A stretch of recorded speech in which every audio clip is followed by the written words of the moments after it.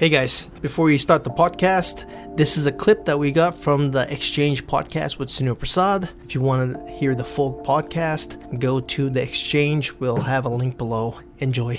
I mean, that's something I had to tell myself when I first started because I'm a perfectionist and I'm a recovering perfectionist, but I had to learn to aim for progress and not perfection. Yeah.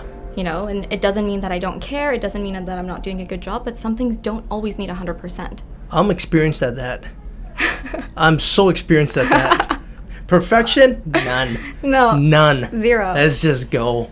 Yeah. Right? And that's the thing. I would say I've almost become a selective perfectionist in a way, if that makes sense. Is that a word? Make sense, yeah. I don't know if it's a word, but I know what you're saying. I choose where I want to excel in, and other things you have to let go. So to going back to letting go, that's going to come with time.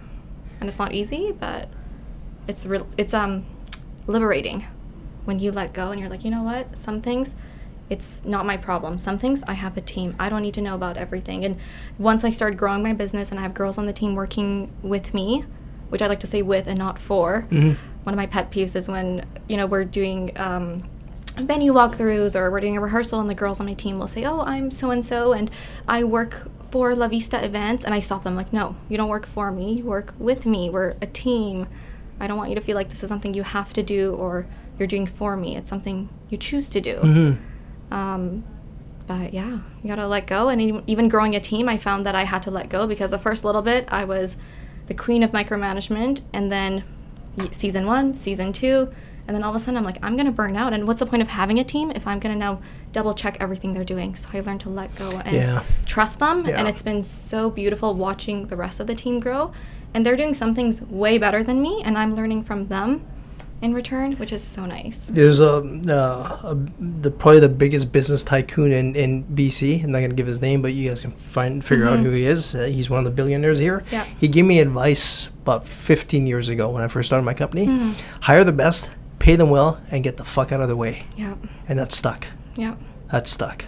Right? I don't think I'm micromanage this guy at all. Yeah. Like, he does his own thing, and I don't even know what he does half the time. What are you doing? Yeah. This. All right, cool. Right? And you probably, do so much better because you have that freedom, that autonomy, right? Like, as an employee, quote unquote, I mean, I sit right beside him. Like, it's not even like, I'm and some days I work from home and stuff, but it's like, that could be potentially a very dangerous situation for a potential employee sitting next to the boss every day, Monday to Friday, and it's like, I hear nothing. Can you do this sometimes? Yeah, sure, but it's like having the autonomy, I think, I mean, I probably wouldn't have lasted myself if there was any sort of breathing down someone's neck. It's just, it's not productive for us. It's not me.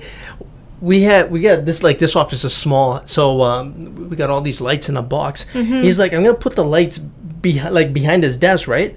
So, in front of it, I guess. And he was going to move the desk back. I'm like, no way, man. Because in my head, he's behind me now. And I can't have that. Oh. You've got a thoughtful... I guess, do we call you a boss or a colleague? What do we want to call you? But that's a thoughtful thing. Sunil. That's it.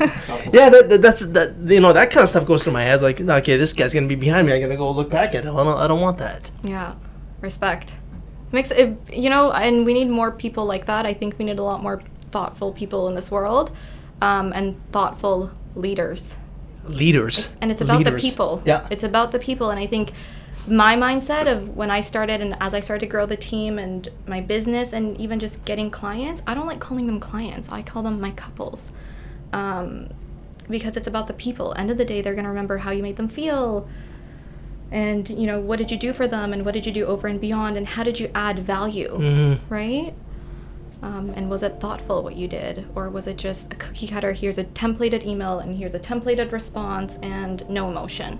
So I embed as much as I can into my work, into my emails, whether it's my social media or my interaction with my couples.